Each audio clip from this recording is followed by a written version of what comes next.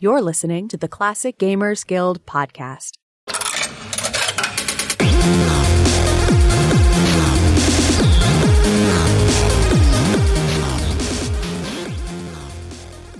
Hello and welcome to the Classic Gamers Guild podcast. I'm your host, Anna, and I'm here with your other hosts, Rick and Paul. Hey guys, how's it going? Hey, not bad. How are you doing? I'm fantastic. You, Paul? I'm good. I'm good. Well, I'm glad you guys are having a good time because Sean Connery passed away. Oh, well, now we're not allowed to have a good time. No. All right, this episode's over. Yes, because in honor of Sean Connery, I watched The Last Crusade the other day. And so we're not going to talk about that. We're talking about... Sorry, you go ahead. We're talking about Indiana Jones and the Fate of Atlantis. We are. And I just really wanted to make sure that I stole the intro away from you, Anna, like you predicted. I was hoping you would. I like sharing, which is a great game. And for me, as a girl who got it in a LucasArts Archives game pack, I didn't even know that I would like it. And the game ended up stemming a love for the Indiana Jones franchise in general. I mean, it was such a well-made game. I fell in love with it. Mm-hmm. I think a lot of us felt that way playing this game. I mean, obviously, it still holds up to this day. I still see people doing Let's Plays and talking about it. It comes up fairly often in the Classic Gamers Guild, and I'm sure you two have played it at least once. yeah, I've played it recently too. I played it with my son, I don't know, a few months ago. And I should say on record too, we did talk about covering this game before is it Sir Connery? It doesn't matter. Before he passed away. So this isn't us cashing in on his untimely demise. Well, I guess it's not untimely. He was 90. Is it not? I mean, I don't know. Yeah, I mean, I guess it's a bummer. You know, this is not a good look for me right now. It's coming across pretty cold. Look. Yeah, no, I get what you mean. The thing is, we've wanted to do this episode for a while. I've been the one putting it off because I always thought that, like, well, everyone likes Fate of Atlantis. That's undisputed. Everyone knows about that one. What can we really bring to this? And that we still don't know. I just kept bringing it up over and over and over again and getting ignored. And eventually everybody just said, let's go for it. I got outvoted. Yeah, and you have to excuse me too. I'm a little tired tonight because of the time change. I mean, that's what I'm blaming it on. I don't know. This tonight's episode is Indiana Jones and the fate of whatever. The fate of your ability to not get quite enough sleep right now. Indiana Jones, the game where you can actually pilot the submarine. Yeah. Yes. Yeah, that's right. Yes, you could do that, couldn't you? It is, and it was very reasonable. It was codename Iceman is scary. You get to the submarine and you're like, well, there's no point in me playing any longer. But you get there in Indiana Jones, much like the hot air balloon. It's actually really reasonable. It's reasonable, but it's like standard adventure fare frustrating. You know, it's the right amount of frustrating.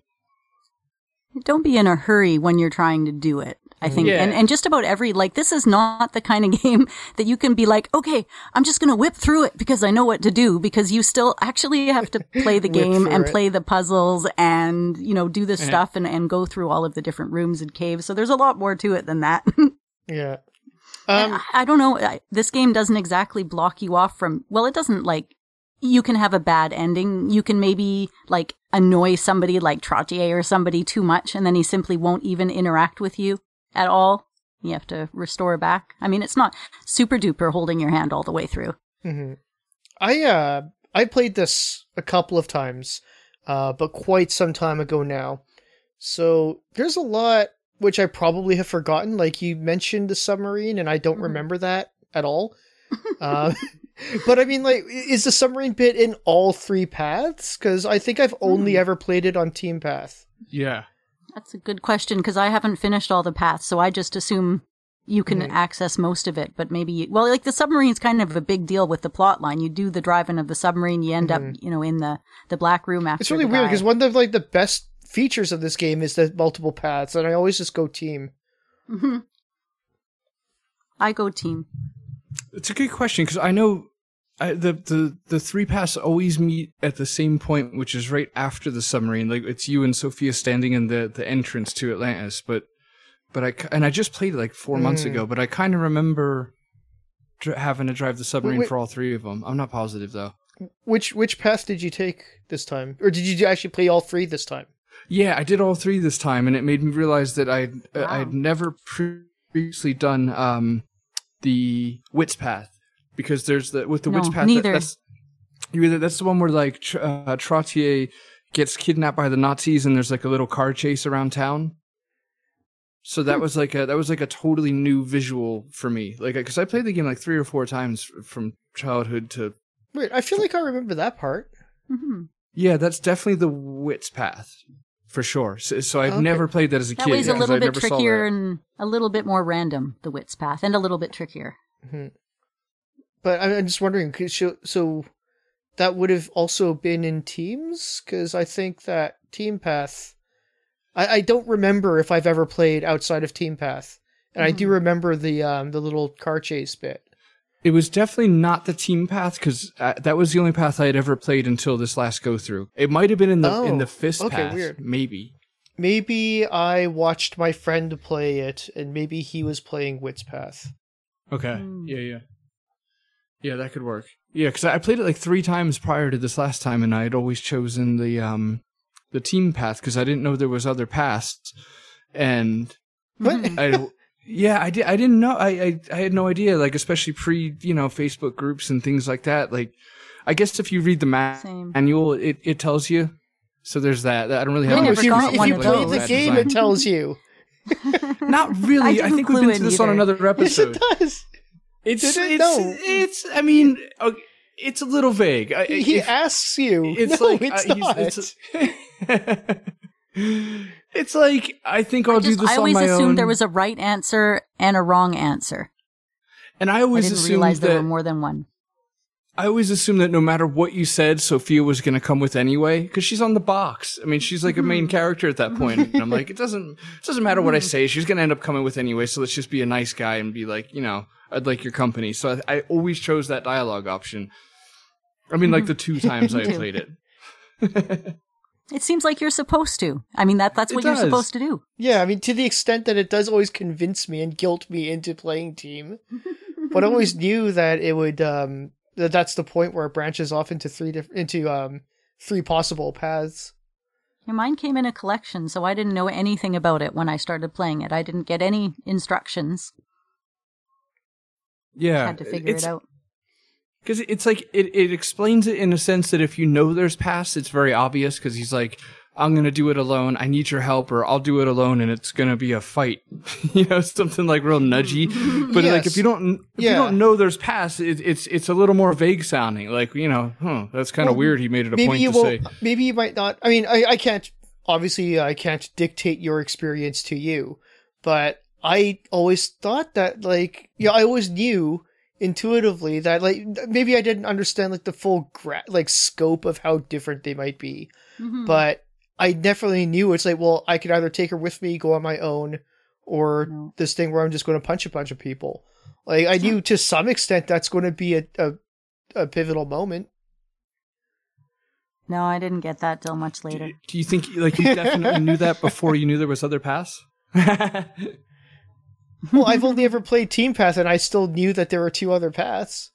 I mean, like I said, there might have been a time when I didn't realize that they were, very different, but I definitely knew that was going to affect the next little while. No, I literally thought if you picked the wrong choice, it was just those were the stupid throwaway choices. You'd pick them, and it'd be like, yeah, but really, what are you going to pick now? I didn't even think it was a real thing.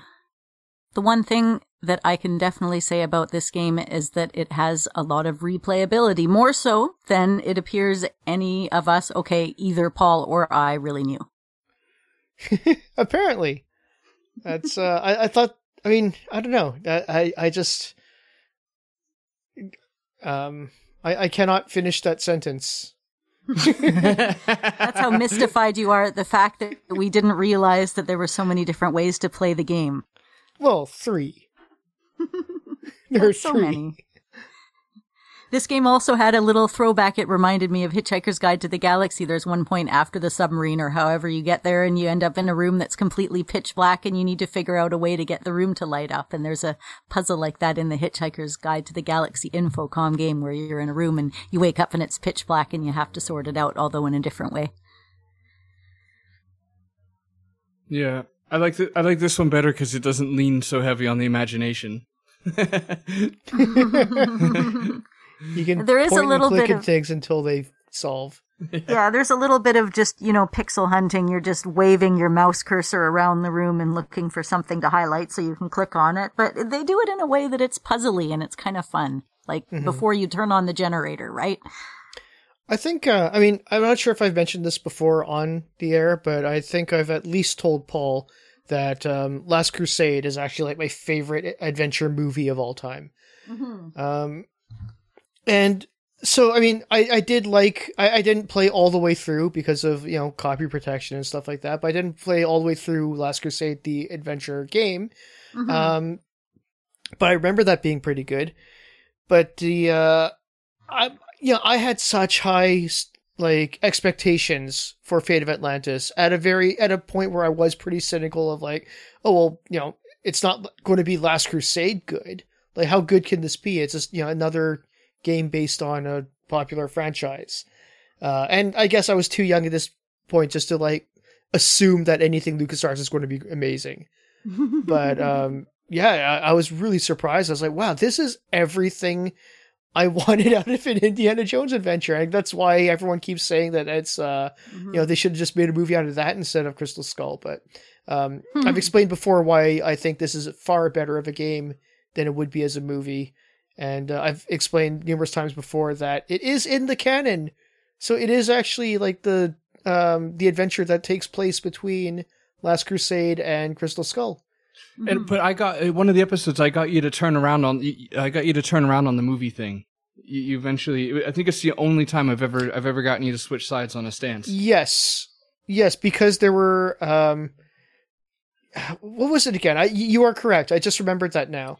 I think you said that if it was Indiana Jones passing the torch to Sophia. Yeah, change Sophia. I remember listening to that. Change Sophia to an apprentice instead of a love interest. So a younger woman, and have him kind of accidentally train her or whatever. It's not like she joins him because she's training underneath him. It's, a series of events leads her to be probably her expertise on Atlantis. It leads her to go with him on this journey. And so, and at the very end, 80-year-old Harrison Ford can finally hand this thing off to somebody else and let it be a woman to carry it, which I think would be nice and a hell of a lot better than Shia LaBeouf. I think that was the main crux of the why I changed on that one, just so we could erase Shia LaBeouf. Yeah. But no, you're right. I did sort of come around and say that would be a good way to do it if they're to do it now. Mm-hmm. But at the same time, there's no real reason to argue it at this point because, like I said, if you have the Lost Journal of Indiana Jones, which is a canon book, at least at this particular moment.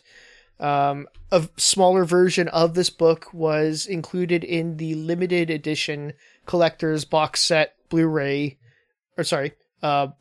box set of the Indiana Jones Complete Adventures.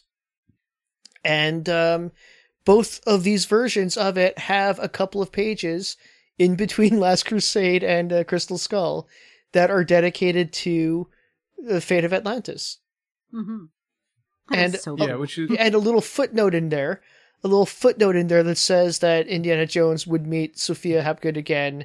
Is it Sophie or Sophia? Sophia. Sophia. No, it is. It's Sophia. It is? It's okay. Sophia. Actually, I have the book right 100%. here. I have the book right here. I can just look it up. Sophia Hapgood. Yeah, we're all correct now. It does say, there's a little footnote here that says, we have confirmed through various sources that Miss Hapgood was a romantic interest of Dr. Jones, blah, blah, blah, blah. And also, nearly 10 years later, when she was contracting for the Central Intelligence Agency, so they acknowledge the fact that they met again 10 years later, which is a result of the events of the Infernal Machine. So, in a way, Infernal Machine has been at least partially recognized in the canon. Was Infernal Machine the one that you could unlock Fate of Atlantis in? I honestly have never actually played Infernal Machine, but I know that Sophia Hapgood is in there and it takes place like 10 years later. I only know enough to know what they're referring to. I never actually played it, no. I probably would have liked that more than when my dad came home with Emperor's Tomb. And I was like, oh, sweet, another Indiana Jones adventure. But it wasn't. It was like Tomb Raider or something. Oh, is that the one? Okay. Mm-hmm. All right. That's what I was thinking of when I thought of Infernal Machine. So yeah, it was on like PlayStation and Xbox and everything else too. And I didn't know. My dad just kind of brought it home randomly. Yeah.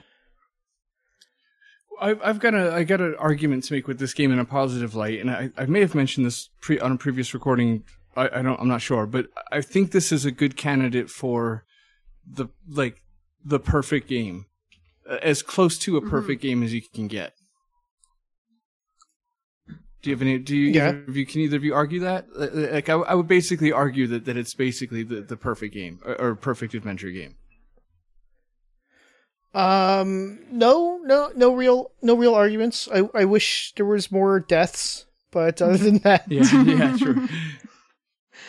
I'm on board with that pretty much. I mean, not necessarily. How do I put this? It is not one of my favorite. No, that sounds bad. It's definitely one of my favorite games of all time. Mm-hmm. Like top 10, I'm sure. But there are a couple of more games I rank above it just in terms of favorite. But best, probably, actually. Mm-hmm. Yeah. Well, it's got so much going for it. It doesn't overwhelm you with your inventory items. There's so many different ways to solve the puzzles in there. There's comedy in it. Like when you get the baseball and they're like, oh, look, it's autographed by Lou Gehrig. You're like, sweet, you go to trade it. They're like, no. And then you're like, oh, man, it's just autographed by Ron Gilbert. Like, who cares about that guy? Yeah.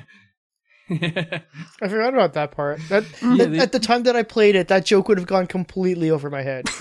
Right? Because we'd be like, who's Ron Gilbert? Yeah. Yeah, it does a really good job. It captures the spirit of Indy perfectly. Like it feels like his banter, his back and forth. It feels like his story. There's and as you said, there's multiple solutions to a lot of at least early puzzles. There's the multiple path thing. Like I think the only criticism I could give it would be the flying the hot air balloon sucks. Mm-hmm. The controls for that. You just gotta spiral down, man. Yeah. Spiral down. You'll be fine. It's getting on the X at the end, and then you think you're just about to land, and then you get to like Wicked Witch of the East, your house over onto the Nazi, which shot you down anyways. So that's cool. Yeah. It's one of those things you get the hang of it just in time for like the last one you have to land on. But yeah, I mean that's like the only criticism, and it's funny because it's definitely in my top 10 as well. But I would rather there's quite a few non-perfect games I would play before this one. So I guess it's that's what I was basically getting at. Yeah, perfect isn't to say best, but yeah, like pretty much a flawless game execution wise. I think the only thing that I would, if I had to think of something to criticize about it, is just the one thing that comes up every time a game refuses to kill you. I mean, I know people say that there are ways to die in this. I don't think I've really come across it. Maybe they're just talking about if you lose fights. I don't know. I don't know how many ways to die there are in this, but people said it. There's ways to kind of leave yourself in a situation, but there's not really ways to die so much. I don't know. People have said that you could die in it, but honestly, it's not enough that I've ever really either found it or remember it or anything like that. But one thing I do know is that there are moments where, because they're really trying to take it easy on you, things just sort of like wait for for things to happen. Like, you have to talk to a guy who you don't know. You have to find out who he is outside the building. And the guy will just everyone is just walking back and forth aimlessly, just back and forth until you like talk to each one of them. Yeah. And it's sort of like, what are these people doing? Like, seriously. Yeah. So that's just the one thing that gets me about a lot of these adventure games where like, it's just that when the game waits for you to do stuff, sometimes they might not realize that they look a little bit ridiculous at times, but that's like the worst I could possibly say about this game. For me, I guess my only critiques would probably be, much like many other LucasArts games, you can't mess around with the speed of the walking. And if you hit period to skip over any of the dialogue, oftentimes you end up skipping over a whole chunk of dialogue. Like, it doesn't just skip through the what's happening right then. It can sometimes just skip the whole conversation. You're like, damn it. And then if you don't listen, sometimes you can't even talk about it again. They're just like, I've already told you. What's your problem? Right. But you are right that this really just feels like an Indiana Jones game. Like, there is suspension of disbelief, obviously, just given the subject matter at all. But none of it really tries your patience. Like, nothing, it never makes too many demands on that suspension of disbelief, right? I think that's kind of sort of one of the things that the first Indiana Jones, or sorry, I should say Raiders of the Lost Ark and Last Crusade both did very well, is that with some suspension of disbelief to the subject matter, everything that happened kind of felt believable within that context. Right. Whereas Temple of Doom and Crystal Skull made some demands on the suspension of disbelief.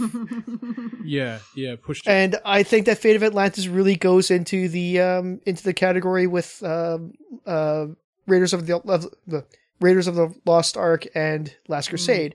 And I just this moment realized that Raiders of the Lost Ark appears to be a tongue twister for me. Well, it's funny you mentioned that too, because I was reading a little bit on how the story came to be and things like that, and they mentioned that they purposely, like, for example, the mechanics of Atlantis itself, like the ancient Colossus kind of, I don't know, beings. I guess what I'm trying to say is they purposely tried to avoid making anything in Atlantis feel like magic. They wanted it to feel more alien, so that way it felt. Mm-hmm. They wanted to keep magic out of the Indiana kind of mythos, which I appreciated. You know, making it maybe not even concretely alien. I guess it is at the very end of the game, but anyway, to keep magic out, to maintain that suspension of disbelief, as you said, where it can come across as, you know, ancient culture or alien culture as opposed to just, you know, out of thin air magic kind of stuff, which I appreciate. Right. Mm-hmm. And actually, the origin of the story, I kind of went down a rabbit hole researching this a bit, because I was just really impressed with the writers of this game, which I'll get the names out of the way now, was Hal. Maybe I'll get it out of the way now. What was it? It was Hal Barwood and Noah Faustine, and just props to them, because it's just such a great cinematic story.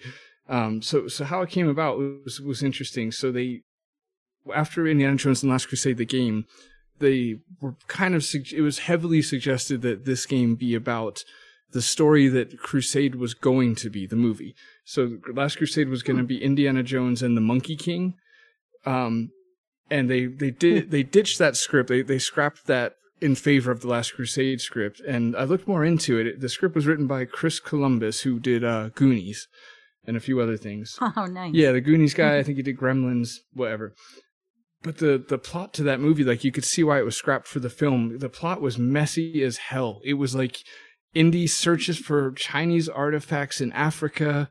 But then there's also like this, there's immortal peach. Which is where you would find Chinese artifacts. Yeah. Always. Yeah. And then there's like immortal peaches in a garden, like peaches that give you immortality. And then there's cannibals, and there's ghosts, and there's Nazis, and there's a 200-year-old pygmy. And that's all in one story. It was just messy. Really just, it was a lot. Anytime you have ghosts, Nazis with cannibals and you know, magic peaches and pygmies and stuff. It was a bit much. And Hal Barwood kind of quoted, he said that he found the script to be substandard. So after that, they were like, you know, we really don't want to make that as a game. Let's do something else. And they kind of settled on, him and Faustine settled on doing doing kind of an Excalibur story where Indy was going to find Excalibur itself, which on one hand kind of fits Indiana Jones, you know, finding a mythological artifact, I guess you could say. Just seems like the wrong storyline somehow. Yeah, and for me personally, I'm kind of just sick I'm really sick of Excalibur stories. Like, you know, there's enough of that like everywhere else. I don't feel like Indy needs to get involved with it either. But they scrapped that one because they couldn't figure out a way an easy way to have Indy globetrot. They're like, we're pretty much just having him stuck in England if we do that. We don't know where else he could go. Right. Yeah. So anyway, that's why they scrapped that. And eventually they just ended up at the library, at George Lucas's library at Skywalker Ranch, and they came across like a cheap coffee table book on like unsolved mysteries. And it presented the story of Atlantis and depicted it as a city built on 3 concrete circles. And there you go. Mm-hmm. Well, good. I did find it challenging lining it up when you were trying to like focus on the horns to get that one stone when you're in the archaeological dig, like figuring out where to focus it on which horn and how to look. That took me a bit, I remember. Yeah, same here. Yeah, I think that was kind of luck too. Like I just clicked left until it worked. You're like, it's a door. Yeah, it's sand. Well, that's another thing too. A lot of the this especially became kind of I kind of noticed this while I was watching Last Crusade last night, where it's like the puzzles in Fate of Atlantis really feel like things that Indiana Jones would have come across in a movie. Oh yeah.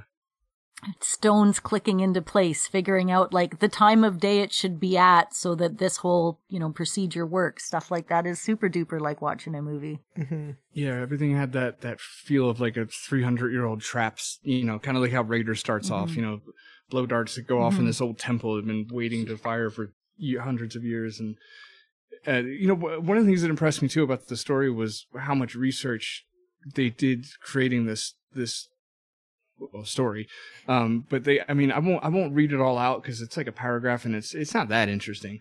But but everything from like orichalcum to Plato's dialogues, like the Faustine and Barrow like literally read, a couple of Plato's dialogues and then they used like old Russian mythology and long story short, they put a lot of thought into this. Like it sounds like they spent months just coming up with the bare bones idea for the story.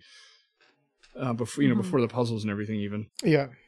Which makes the puzzle so much more fun to solve too, because you're like, oh, you got to make the little connections and you have to take your own notes and you kind of have to look at the notes that you have available. That's a real adventure game. Yeah. Yeah, it is. It's perfect. And I like the globetrotting part a lot. That gives you that indie vibe, and it's nice that you can choose where you go in what order. So if you get frustrated, you can leave Monte Carlo and go back to I don't know where, that little Spanish island or whatever. Mm-hmm.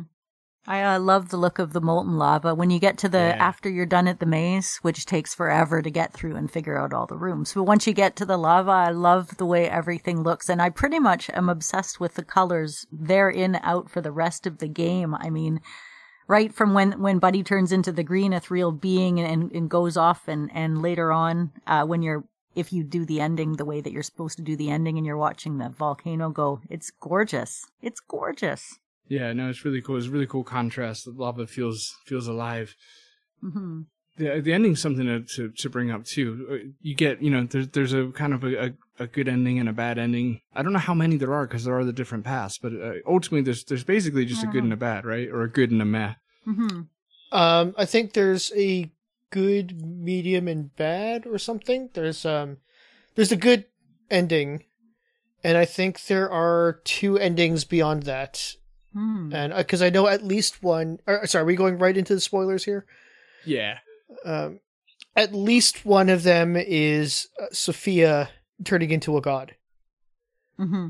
Oh. And the good ending is the you save her and then you both survive. Right.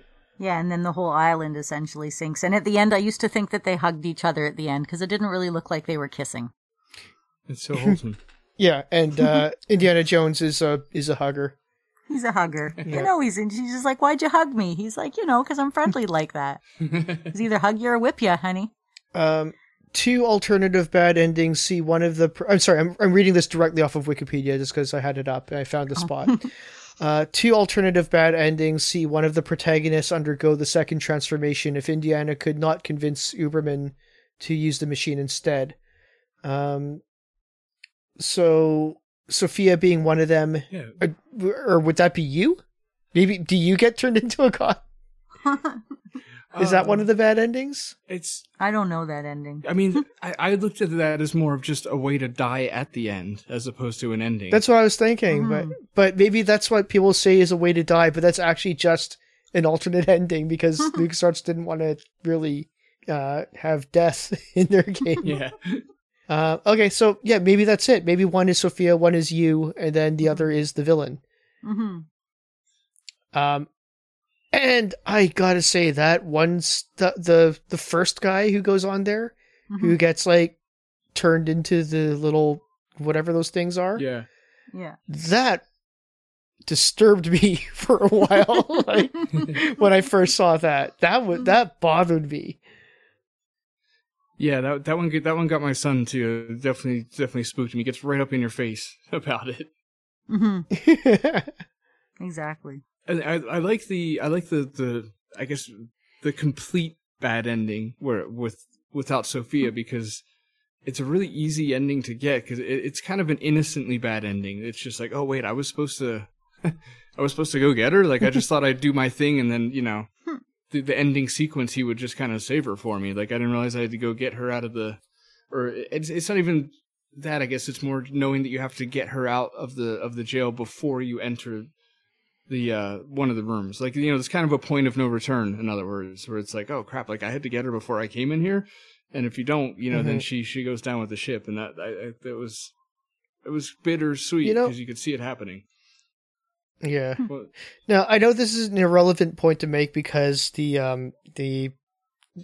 canon says that they meet again 10 years later in what we presume to be the Infernal Machine, but I have to say that I've thought for the longest time that if I were ever to make a movie, or if it were ever up to me to make a movie adaptation of Fate of Atlantis, and that would be like the definitive what happens, I would have gone with the bad ending where Sophia dies. Yeah. Kind of like Little Shop of Horror style, right? Kind of. You get out okay. I mean, Indiana Jones gets out okay, but I just, there was something kind of cinematic about her turning into a god and destroying everything. Yeah, no, it's true. Okay, and there's also the aspect of, like, if every movie he's going to have a love interest, and every movie ends with them together, but then they're just not in the next one, it's like, you might as well, make it clear why she's not around anymore. Exactly. I mean, she did call you a troglodyte, so. Yeah. That's not nice. No, right? She deserves it. Well, I mean, just because you left her locked up, but hey, whatever. He had a lot on his hands. I will say, I think this is maybe an unpopular opinion, but I don't really, I'm glad Sophia's in the game, but she annoys the shit out of me in that game. Like, it might be the voice acting, but I think the voice acting brings out the fact that her lines are really jerky. Like, she's just kind of mean. Like, it's like it's kind of like the Indy vibe, but without any charm. Like, she's just kind of a dick to Indy, like, the whole game. I don't know. Well, she's a psychic, I guess. She already knows what's going to happen and what's going on. And I mean, and the whole time he's kind of like tongue in cheek about her too, because he's kind of like, oh God, there she goes again, eye roll. Yeah. So I guess. Yeah, and even he knows. I think you're right. Like, they were trying to play it that way, like the female version of Indy. They kind of rib each other back and forth, and it lands in an unexpected kiss or whatever. But I just felt like, I don't know. She was just kind of obnoxious to me the last time I played it. I'm like, man, she's not even many redeeming qualities. I will say this: it never occurred to me that she was annoying because, number one, I never played it with the voices. I've only ever played the floppy version, and I've already seen Temple of Doom. So nothing can really come close to how annoying the sidekicks can be in Indiana Jones. Even Mutt was not as annoying as what's her name and the little kid in Temple of Doom. She's got a like Billy, like like a guy's name for a girl. It's not Billy. Danny. Willie. Weird. That's a Willie weird name. Oh, here's a randomly fun fact that I saved. That so they really didn't want to name this Indiana Jones and the Fate of Atlantis. They felt that they could do a lot better than Fate of Atlantis. which I happen to like. Really? I don't know if it's grown on me or what, but I think it's fine. I think it's fitting for an indie thing. They kept thinking they could just do better than that. So the working title for the game, and this was kind of jokey, was Indiana. What was it? The working title for the game was Indiana Jones Does Atlantis. And then he goes to Dallas right after. I thought that was great. They were that determined to not call it Fate of Atlantis, and then marketing apparently was like, look, if you don't come up with something, we're gonna call it Indy's Next Adventure, and they were like dead serious. So they're like, okay, geez, fine, it's Fate of Atlantis. That's all they were going to call it, Indy's Next Adventure. Yeah. It sounds like, I mean, it's got that 80s feel to it. It sounds like they should just call it Weekend at Indy's. Exactly. Indy's Next Adventure, eh? Yeah, that's, you know what? That one's not even out yet, so how can we do a podcast episode on it? The voice acting is phenomenal. I really like Doug Lee is the name of the guy who does Indy. It's perfect. Like it's not Harrison Ford obviously, but it sounds like Indy to me, and I'm kind of glad it's not like a Harrison Ford impersonator, if that makes sense. Like it's just a really close voice to it. Yeah. It works. It was enough to not make me think about it. Exactly. Yeah, well put. And Doug Lee has jokes because his IMDb says, I was born at a young age in Los Angeles, California. I don't know why it made me laugh.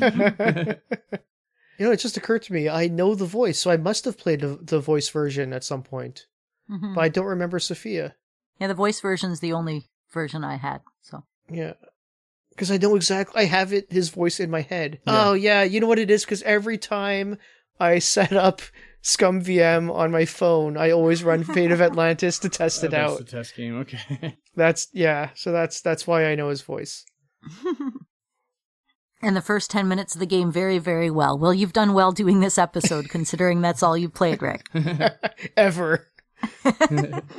I think him fumbling through the university is like the next great epic adventure of Indiana Jones.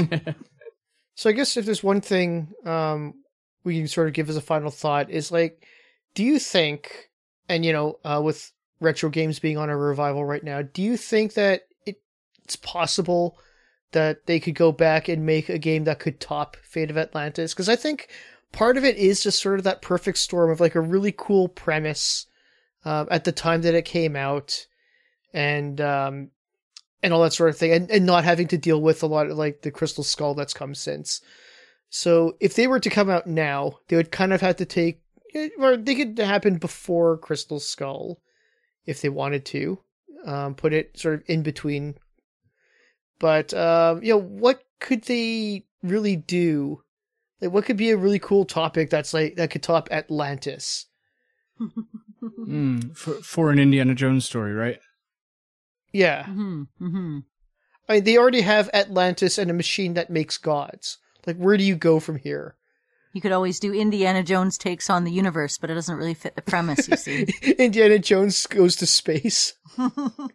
My lack of an answer is probably why I keep leaning on Atlantis to be this fifth Indiana Jones film, because it just seems like such a perfect indie thing, you know, where it's it could have happened, it probably didn't. It's also an artifact, you know, something for, you know, him to do a digging, and yeah, it really is like the just peak Indiana Jones would be Atlantis for me. Hey, Yeah. Rick, you'll get this one: Indiana Jones and a trip to Drumheller.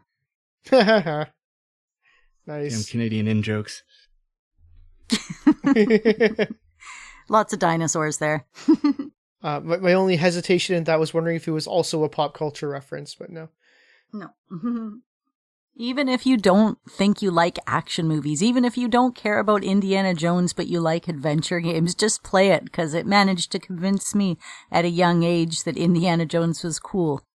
It can do it to you too. Yes. It's kind of the opposite of how we discussed Enclosure. Like they did everything wrong. I think this game does everything right. Like if you're wanting to make an adventure game, have a good study at this game. The multiple paths Yes. and the the globe trotting and different solutions to different puzzles. They basically just hit all the right notes, all the things that I'd like to be in adventure games. Of course, I would like some more deaths, but as far as what's safe and what YouTube likes, this would be it. Yeah, and it aged really well, because I'm pretty sure anyone could play it now just as well as they played it back then. Yeah. In terms of like someone who's never played it before, could pretty much have like basically the same experience as somebody who played it back then. Like, there's nothing about it that's aged in any inappropriate way. Yeah. And yeah, I totally agree that it's a game that probably should be studied by game design, because it's just really that good. It's just especially for a class that focuses on like a licensed tie-in game. Yeah, I didn't even think about that. All right, mates. Well, thank you guys for listening. Thank you for joining us, and we love you. We appreciate you listening. Check us out on Facebook. We're a group and a page. Check us out on Instagram at CGG Podcast. On Twitter, do us a tweet at the CG Guild. Send us an email if you like. We'd love to hear from you. Any questions, critiques, comments, whatever. Mail at classicgamersguild.com. Thank you very much to all of our Patreons. We really appreciate you guys. You make this show possible. To Mark Fillion and Jay Holmes in our extra special thanks tier. You guys are legends. We love you and really appreciate you, all of you. Yeah, that's it. That's all we got time for. Don't do a murder.